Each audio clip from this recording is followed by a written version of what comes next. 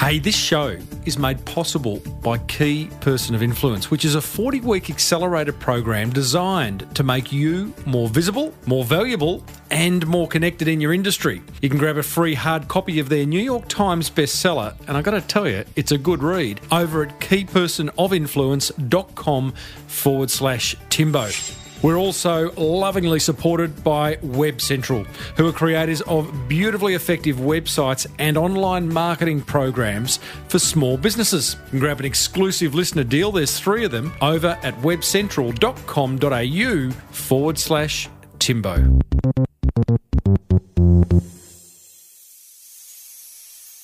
Imagine if your dad bought an old rundown airport in a major city and then gave you the opportunity to turn it into a world-class airport, one that people love going to, one that gets talked about internationally, and one that is incredibly user-friendly.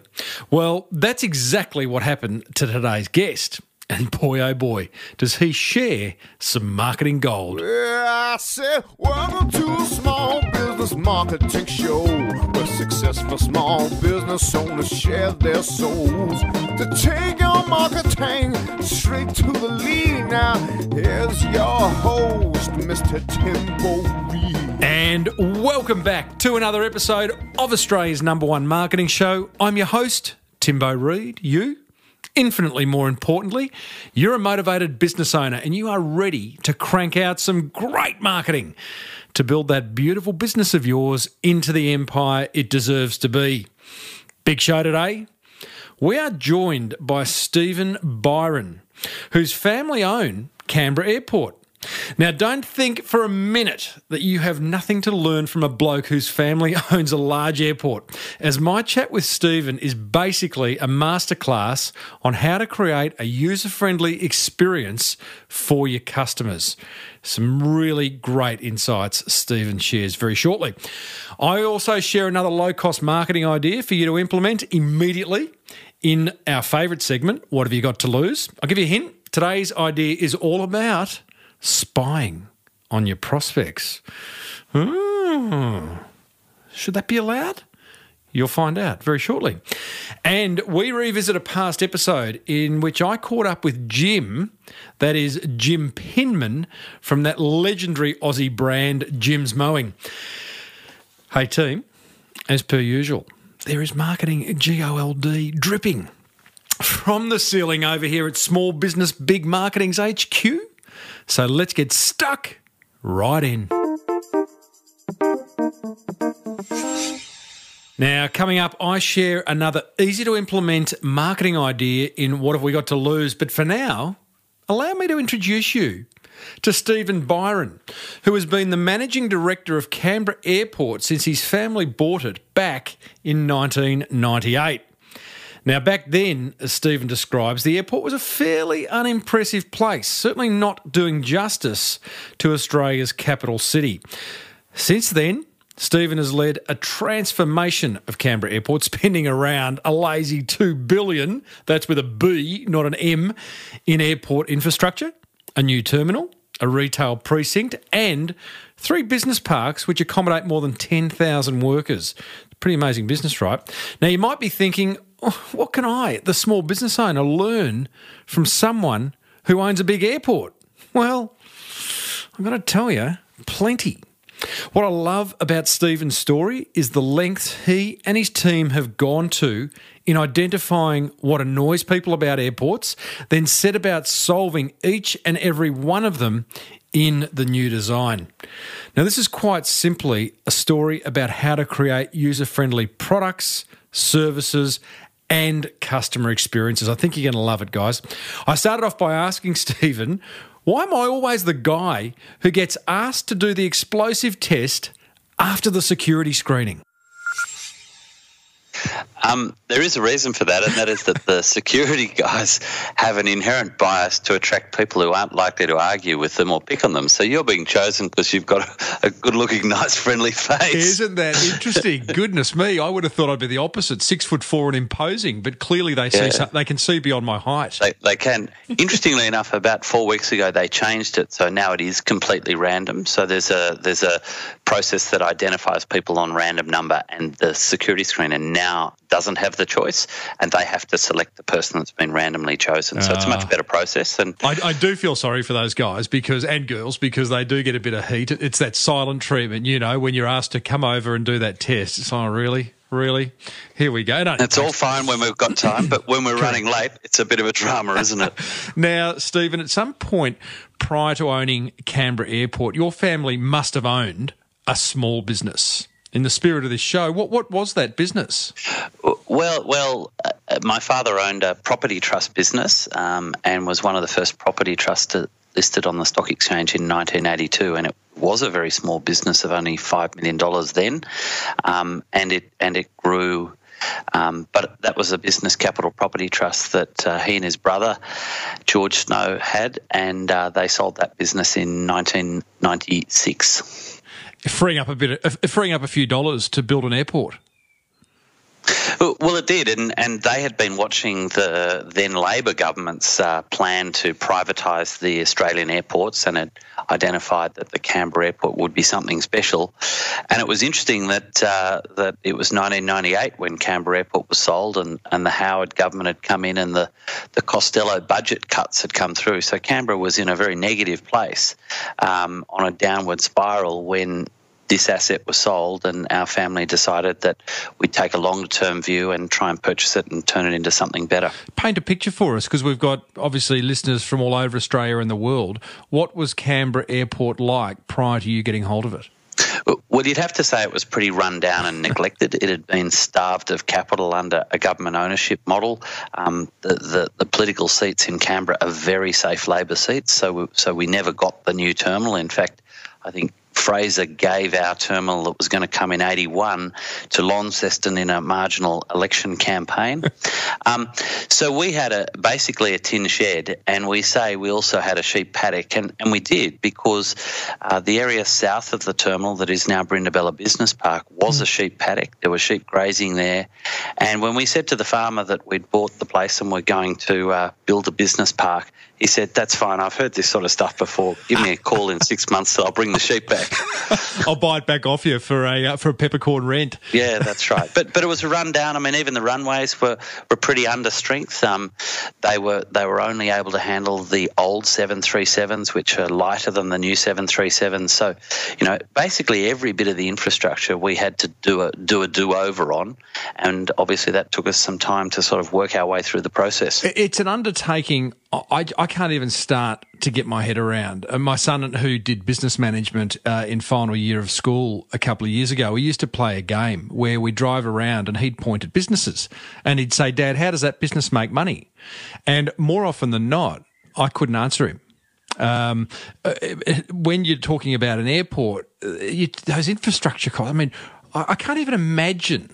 I think a number's been quoted of $2 billion is what you've put into it. But where do you start and say, okay, we are going to build an airport, we've got to build runways and terminals, and it just seems enormous. Well, I think where we started was where we almost gave up in the first year, because in those days Ansett and Qantas owned their own terminals, so we had no control or say in those.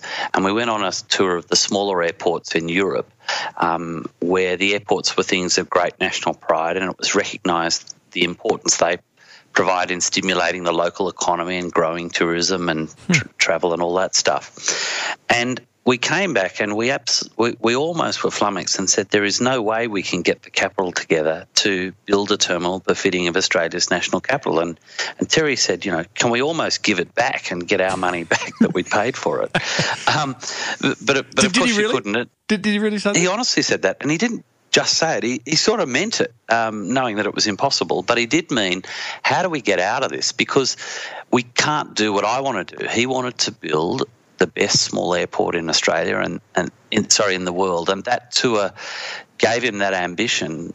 even more clearly than ever. But it also said to us, how do you do it when the airlines were doing it so tough, when there was so much volatility in aviation? How do you build a business to invest in aviation infrastructure when they're volatile? Just hold that thought.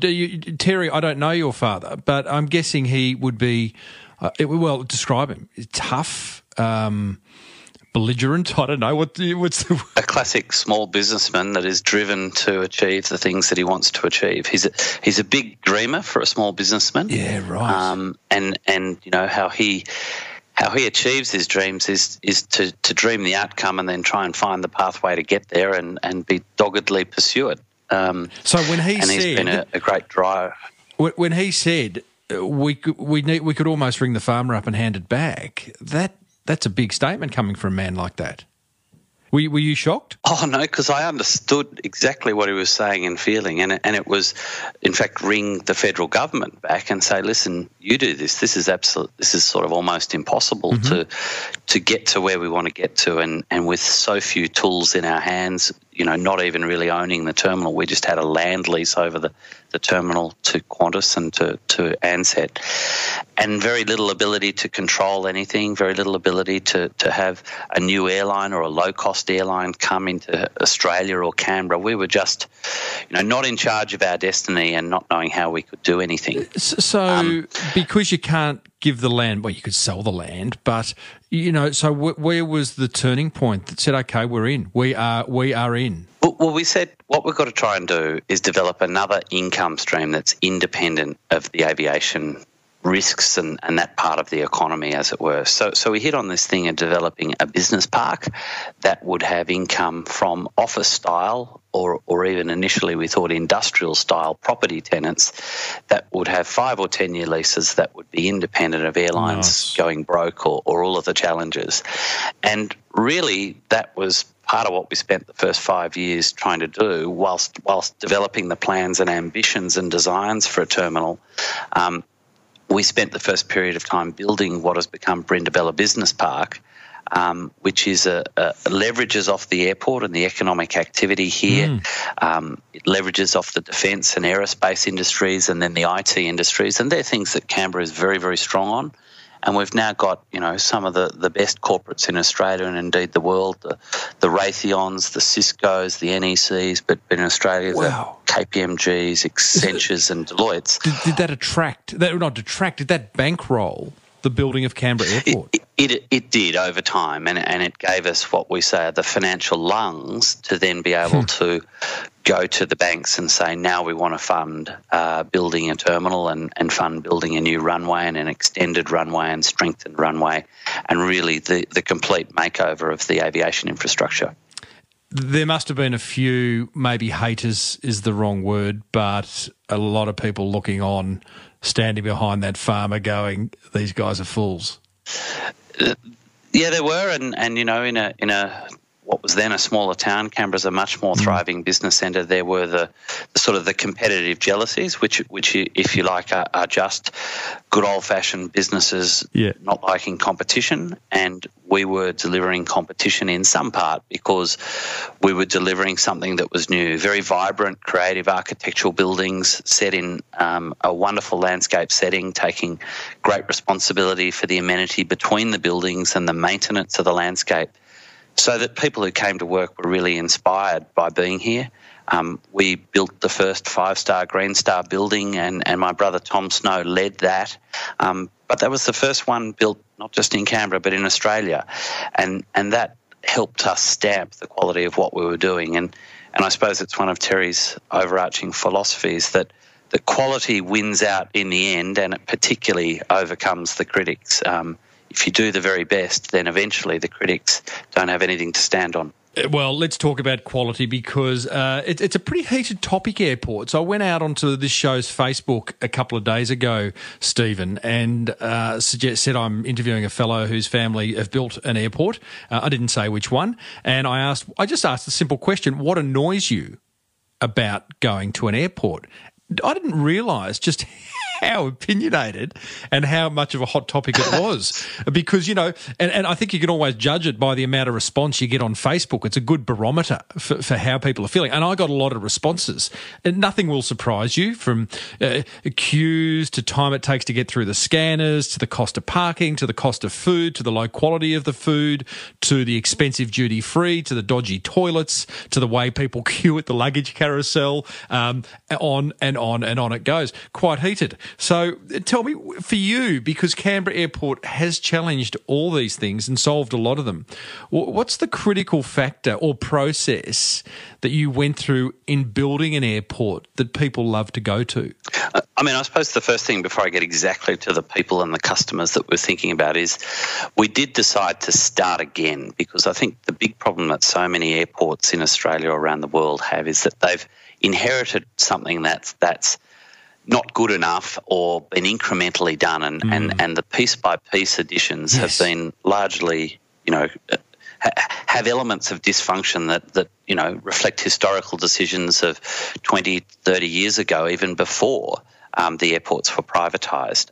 So we decided that we would do it all brand new, and it wasn't easy building a brand new terminal and keep the current one going, particularly as we decided to do it in the same spot.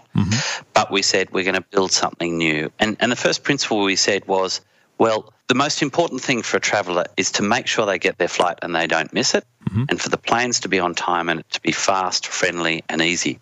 So that really culminated in the design that involved a roadway that comes up to the front of the terminal where you can see the terminal, so there's no lack of clarity when you're driving to the airport. And then there's no pedestrian crossings that slow you down, because, you know, even if you're not running late, sooner or later those pedestrian crossings end up putting you in a running late position and the stress starts. So we got rid of that, and our car parks are on the side, and you can enter the car parks independently of the cars that are being dropped off to drop people off with taxis and the like. You can then come into the terminal, and we had a big central atrium, and we knew that security was going to be the big thing. It was obviously post September 11 from New York. So security was the next key piece to remove the stress and remove the queues. So as well as putting in quite a number of lanes and a nice open area atrium to house it in, we said that our staff, who are security contractors first and foremost, they could also be helpful and friendly. So we dressed them in soft green uniforms rather than military police-style uniforms, and we put on their back, "Here to help." And that's a culture that goes through all of our staff, but also all of the people that are contractors in the terminal, whether it's cleaners or security, that, you know, sometimes people don't need a lot of help. They just have a tiny question and they want a tiny answer. But the culture of having a smile on your face and being open to someone asking a question really infects part of what we offer here. And then you touched on the toilets. I mean, for us, the toilet experience is very, very important. It's not only got to be clean, it's got to be smart. Our architects and in-house guys worked on making sure that, you know, there were minimum touch points and you hardly have to touch anything, and that you can easily take your bag in or out of the bathroom with you. And I think people realise that if you have a toilet like that, one that's not dirty and so on and so forth, that it reflects an owner that is caring for the outcome. Yeah. You know, as you're going through all this, and I'm thinking about business owners that are listening who also need to make significant changes in their business, you had the luxury, I think, at two levels, and correct me if I'm wrong, the existing airport kind of had to be pulled down. You couldn't build around it. And secondly, you had the funding to do what you've been able to do, I'm guessing.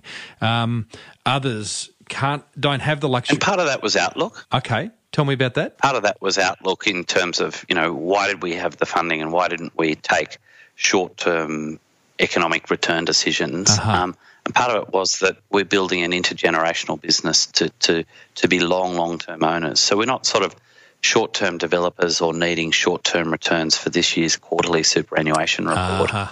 And indeed, we've essentially very rarely taken any dividends out of the business. We've left and reinvested, and that's how, if you like, the cash flow has always worked, is that whenever we've been spending and whenever we've been talking to the banks about needing to borrow money, we say, well, at least half of this is going to be funded by the existing cash flow of the business because we're not going to draw a dividend. Right. And that's exactly what small business owners do. So obviously we're a larger business now, but we treat ourselves as a small family company in our culture and outlook. It also goes to that same issue of customer service. We live and breathe in the community, as do our staff, and that means that it's easy for us to think like customers, and it's easy for us to make sure that we care about the little things that matter, and that it's worth spending the money to get those smaller things right. And I think that is that small business mentality. Okay, so there's so much there. Brilliant, brilliant. By the way, listeners, I'm speaking to Stephen Byron, who is the Managing Director of Canberra Airport and whose family also happen to build and own it. So the big lesson there is, like, there's too much short-term thinking.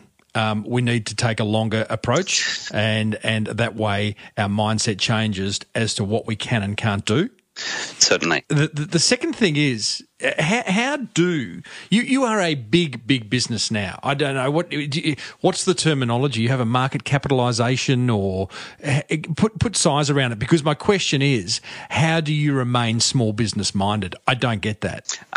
Well, we have 100 staff, and we've grown to that level from what was essentially probably 25 staff when we started 18 years ago. But each member of our staff, no matter whether they're long-term senior managers or brand new staff who've just joined our business, understand our culture and values that essentially revolve around treating the place as their own, and the money in the business and the customer service in their business as being their own. How does that physically play out beyond lip service? Because I love the fact that you've got Here to Help on the back of their uniforms, but is there a weekly meeting? Are there KPIs? Are there awards? What do you do to make sure that's real and not just lip service?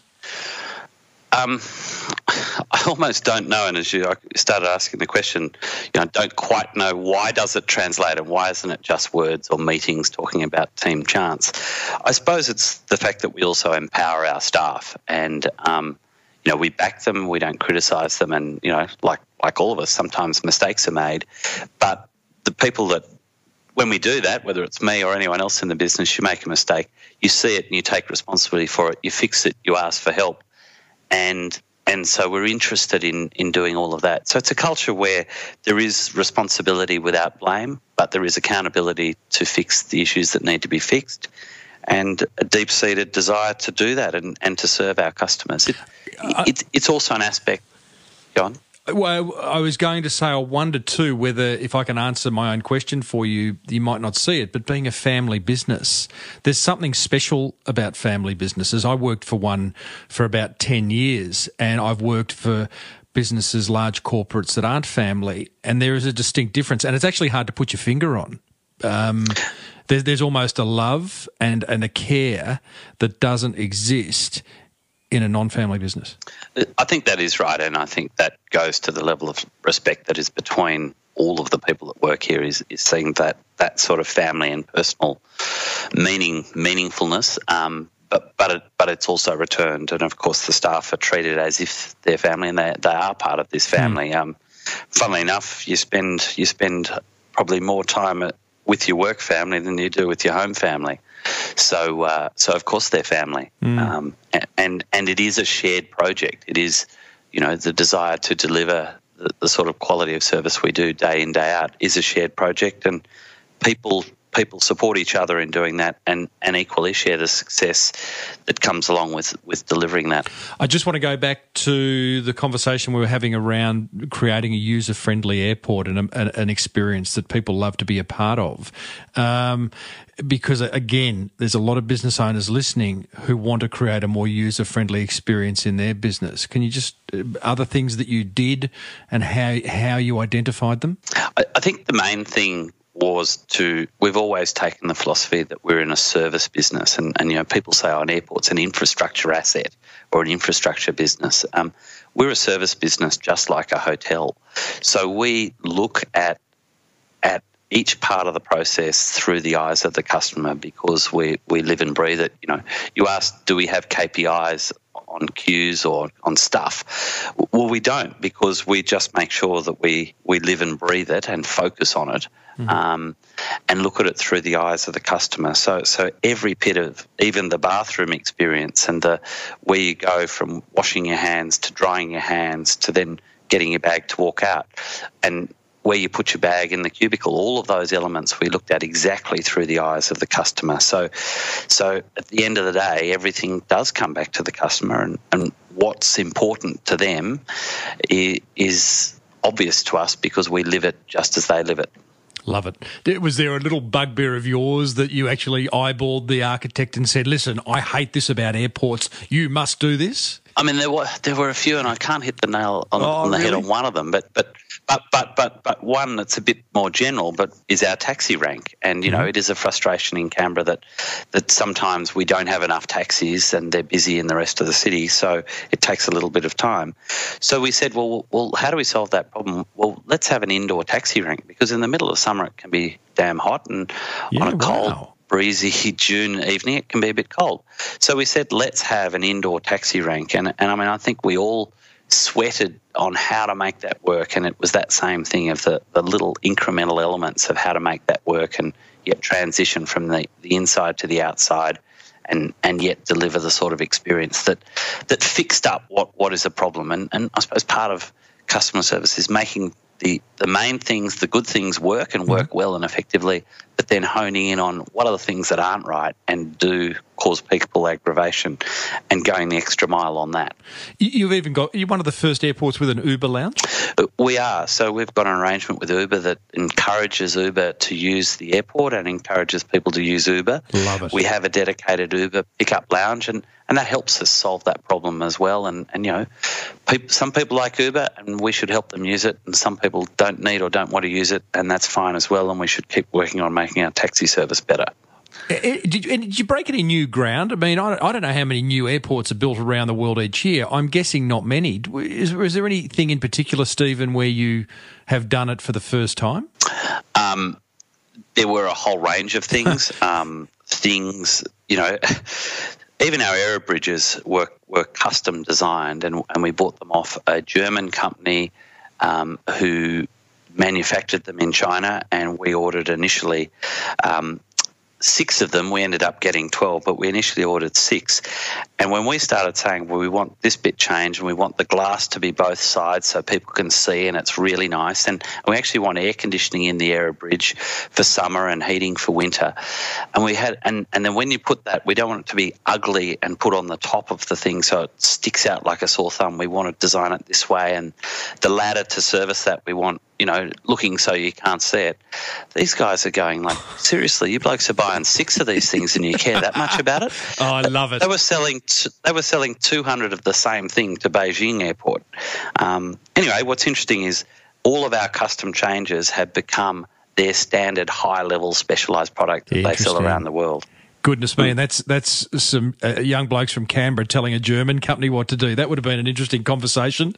Tell me... that's right. The Gruen transfer. Now, besides being a popular TV show in Australia, it's also, well, before that, it was a concept, which, and let me define it for you just in case. It says that the Gruen transfer is the moment when consumers enter a shopping mall and are surrounded by an intentionally confusing layout, lose track of their original intentions, which makes them more susceptible to make impulse buys.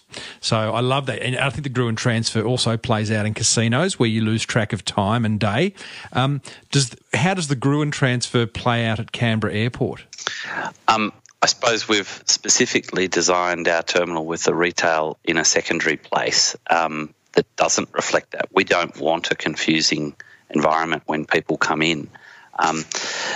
We have a terminal that has probably the least amount of signage of any terminal in Australia, and yet we have the least amount of problems with people finding their way.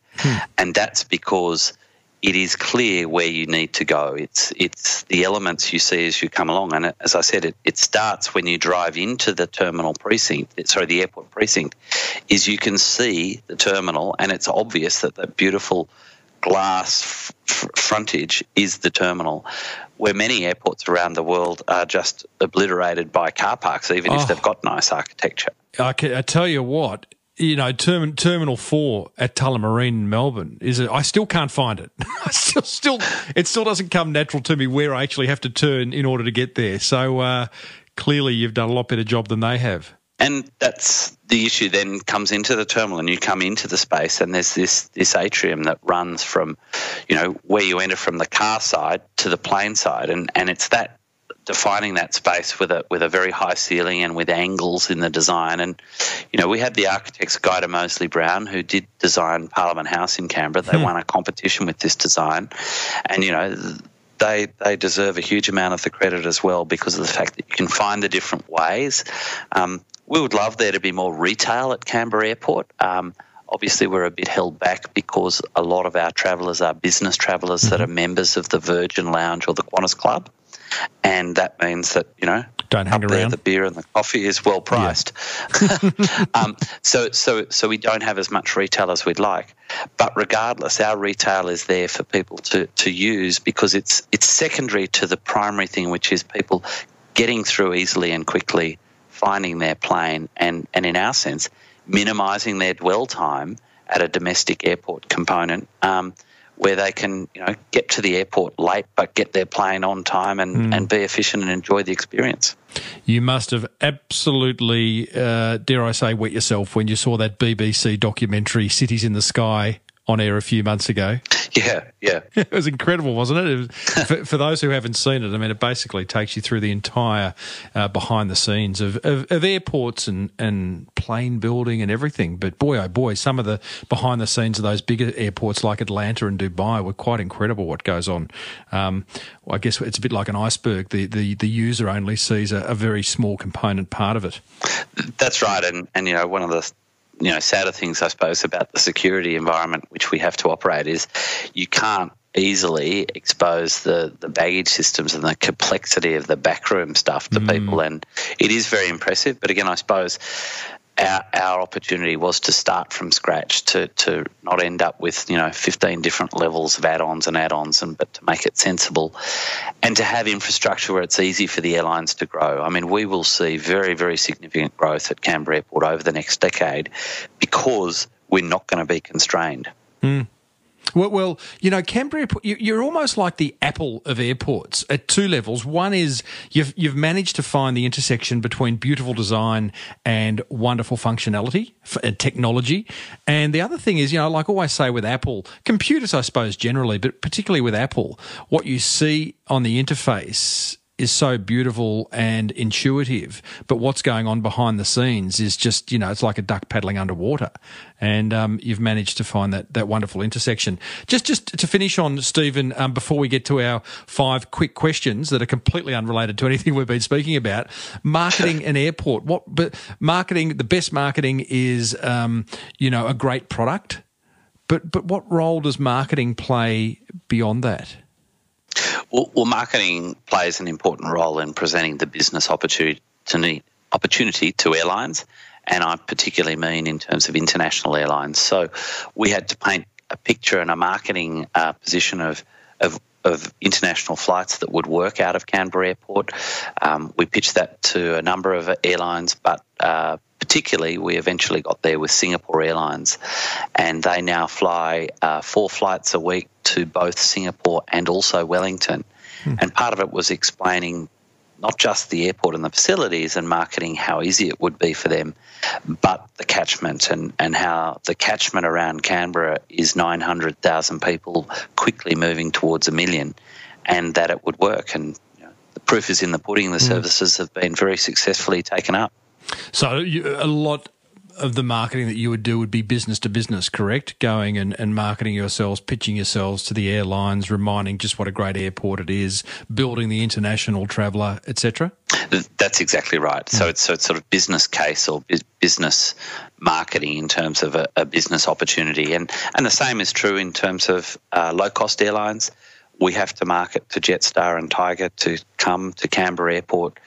You know, Canberra as a city has a fantastic tourism offering now. It's really being the new gem, the new jewel that's being discovered, and I think part of that is that social media is providing people with an insight into Canberra beyond just the news from Parliament House and the politicians, and they are now seeing how fantastic the place is. And you know, our tourism numbers for domestic travel are only about 9.5% behind Adelaide, and in the last 12 months we've been growing at 12% per annum. So we're only about a year behind in terms of the number of domestic tourists than Adelaide. We're well ahead of the whole of Tasmania, and we think that now with Tiger Airlines starting services between Canberra and Melbourne in December, that we'll see further growth over the near term and people taking advantage of access to this new tourism product. Goodness me, what a wonderful set of outcomes.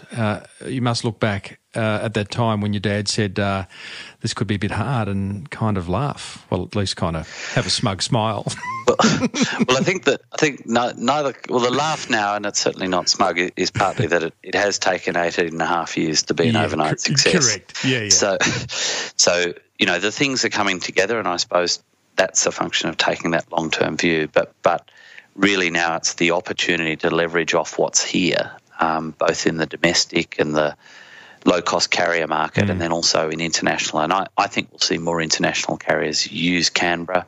We don't have a curfew, so you can do the flights overnight.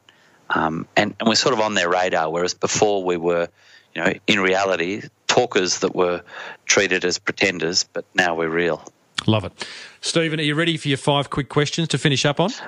Yeah, I'm sure you're going to catch me out on something. Well, it's not Trivial Pursuit, but here's the first one. What are you curious about? Where society is going to end up for my children in an era of social media and the positive and negative impacts of that. God, don't even get me started. Sorry. I could stop there. Well, I'm a father of 3 teenagers, and my listeners know how I feel about that. But, yeah, I'm with you there. Sweet or savoury, and what dish? It's a bit savoury flavour, but really it's as sophisticated as high-quality horseradish with a very good steak. No, horseradish, one of the most overrated flavours on the earth. But hey, what would I know? What's the worst advice you've ever been given? Don't sweat the small stuff. You've got to sweat the small stuff. Yeah, right. And you certainly have at Canberra Airport. What's one thing you wish you were an expert on right now? See how long it'll take for there to be more growth in international. So I think you still want to be able to look to the future and know where it's going to end up. Because we never do. Crystal ball. And finally, when were your parents most disappointed with you? Oh, that's a tough question. When I let them down by doing the wrong thing. Oh, yeah? What was that? Which one? Breaching their trust. Just, you know, not doing the right thing, having a party at home when they weren't around. Oh, yeah, we've all done that. And I've got, as again, 3 teenagers. I'm living that right now. Stephen Byron, thank you for sharing some wonderful insights from what is now a big business that was once small. And there's a lot of inspiration to be taken from what you've done with Canberra Airport. So thank you. Thank you very much, Tim. Very generous.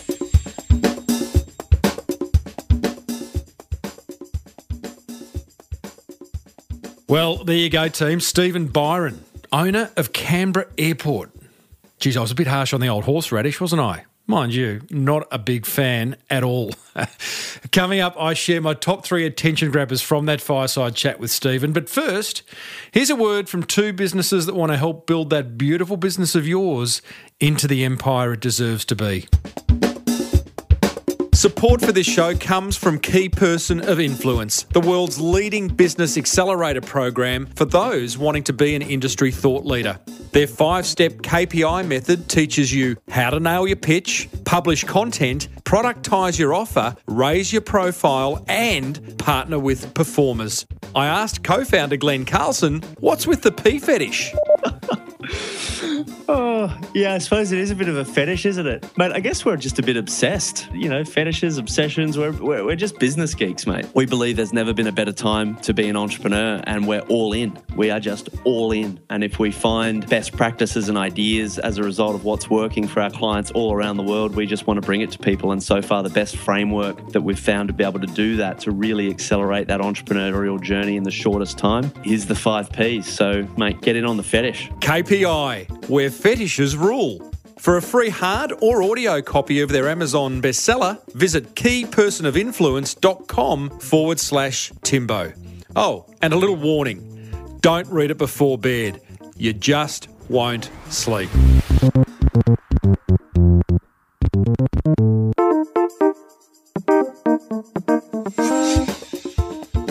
Support for this show comes from Web Central, who love building small businesses' websites that not only look great, but get you more customers. I asked Verity Ma, their Chief Marketing Officer, to share her top 3 business website must-haves that are simply non-negotiable.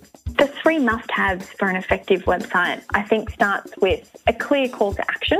So when you get a visitor to that website, what do you want them to do? Also, the website needs to be mobile friendly because there's a huge growth in the number of visitors coming from their mobile, searching while they're out and about. And then finally, a professional design that reflects your brand. Because if you think about it, the first time that a potential client or customer interacts with your brand is on your website, they're going to have an immediate view of what your website does and whether you're trustworthy. Web Central, helping you build trust online fast. Check out webcentral.com.au/Timbo for exclusive listener offers. All right, here is what grabbed my attention from that fireside chat with Stephen Byron of Canberra Airport. Number 1, I love his focus on user friendliness.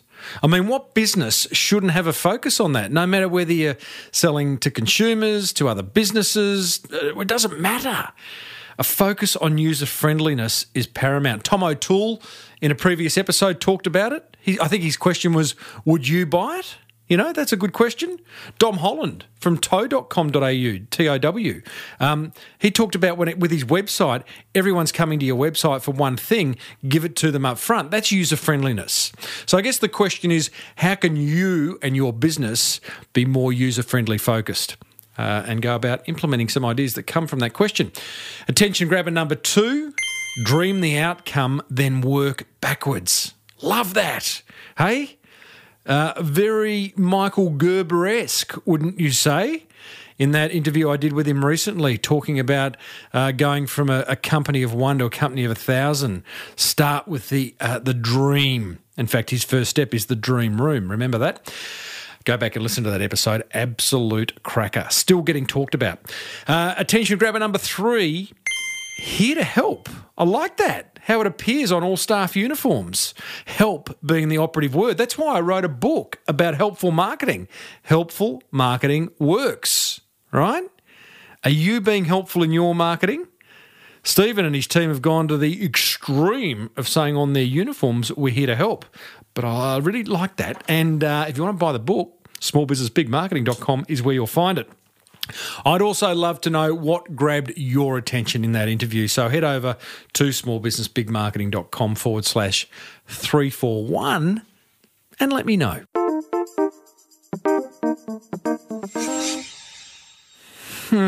What else have we got, team? Let me see. What's this button do?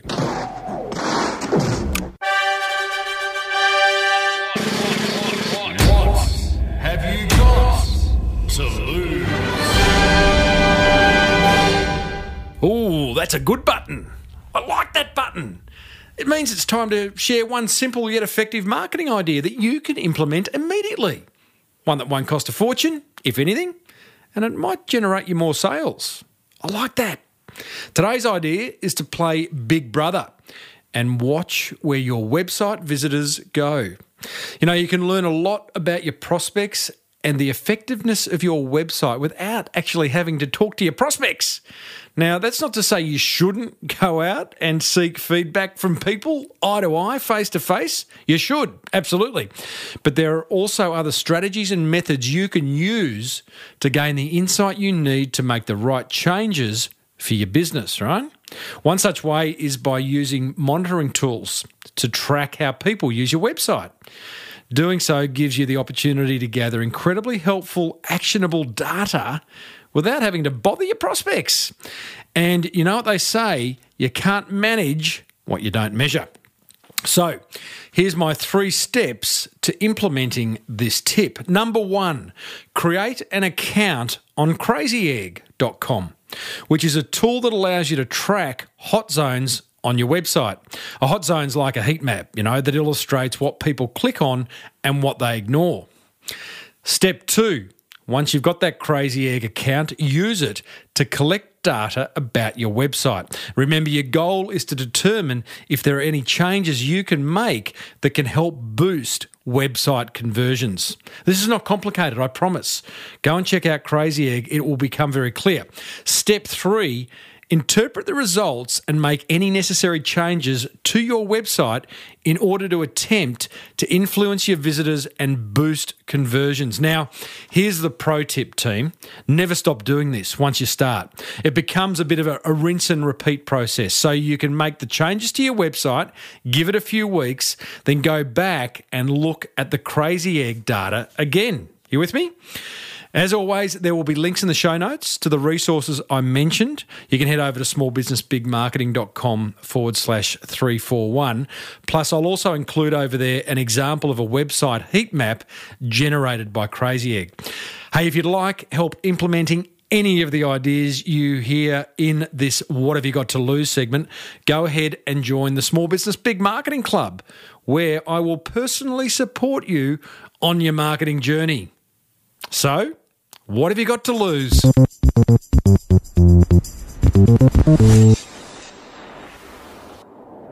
Okay, that almost wraps up another episode of the Small Business Big Marketing Show. Plenty of marketing gold coming your way in the weeks and months ahead. Don't you worry about that. Hey, a while back I chatted with Jim Penman. He's the Jim in Jim's Mowing, that classic Aussie brand. Here he is sharing his view on marketing. Advertising as such is to me almost a trivial part of marketing. The vast majority of our work actually comes from people knowing about us, people hearing about us, people who used us before, people who see us driving by, people who know somebody who's used us. People who focus too much on advertising, I think it's a bad mistake. I overwhelmingly, 98% of my attention would be on the experience people have after they call us. And I'm endlessly pushing that. And I'm not always very popular either. I push people a lot. Jim shared some absolute gold in that chat, including his very rigid approach to inbound and outbound calling. In fact, he was in the Jim's Mowing dedicated call centre during that chat. To hear my full interview with him, plus hundreds more, head over to smallbusinessbigmarketing.com, or I would love you to subscribe free on iTunes. Hey, I'd love to hear from you. Send me an email, tim@timreid.com.au. Tell me feedback, comments, something you'd like improved on the show, deleted, I don't know. I've got a thick skin. Or you can hit me up on Twitter, Timbo Reid. Now, be sure to grab a free hard copy of the Key Person of Influence book over at keypersonofinfluence.com/Timbo. But only, and I mean only, if you want to become more visible, valued and connected in your industry. And remember, you now know 3 things your website must do in order to be effective. They're not overly complicated, but probably require a little bit of time to implement. So why not hand that responsibility over to Web Central? You can check out their 3 exclusive listener packages over at webcentral.com.au/Timbo. Hey, if you love the show, tell another 1 or 10 or 50 small business owners that you know about it. Until next week, I'm Timbo Reid. Thanks for listening to the Small Business Big Marketing Show. May your marketing be the best marketing. Bye for now.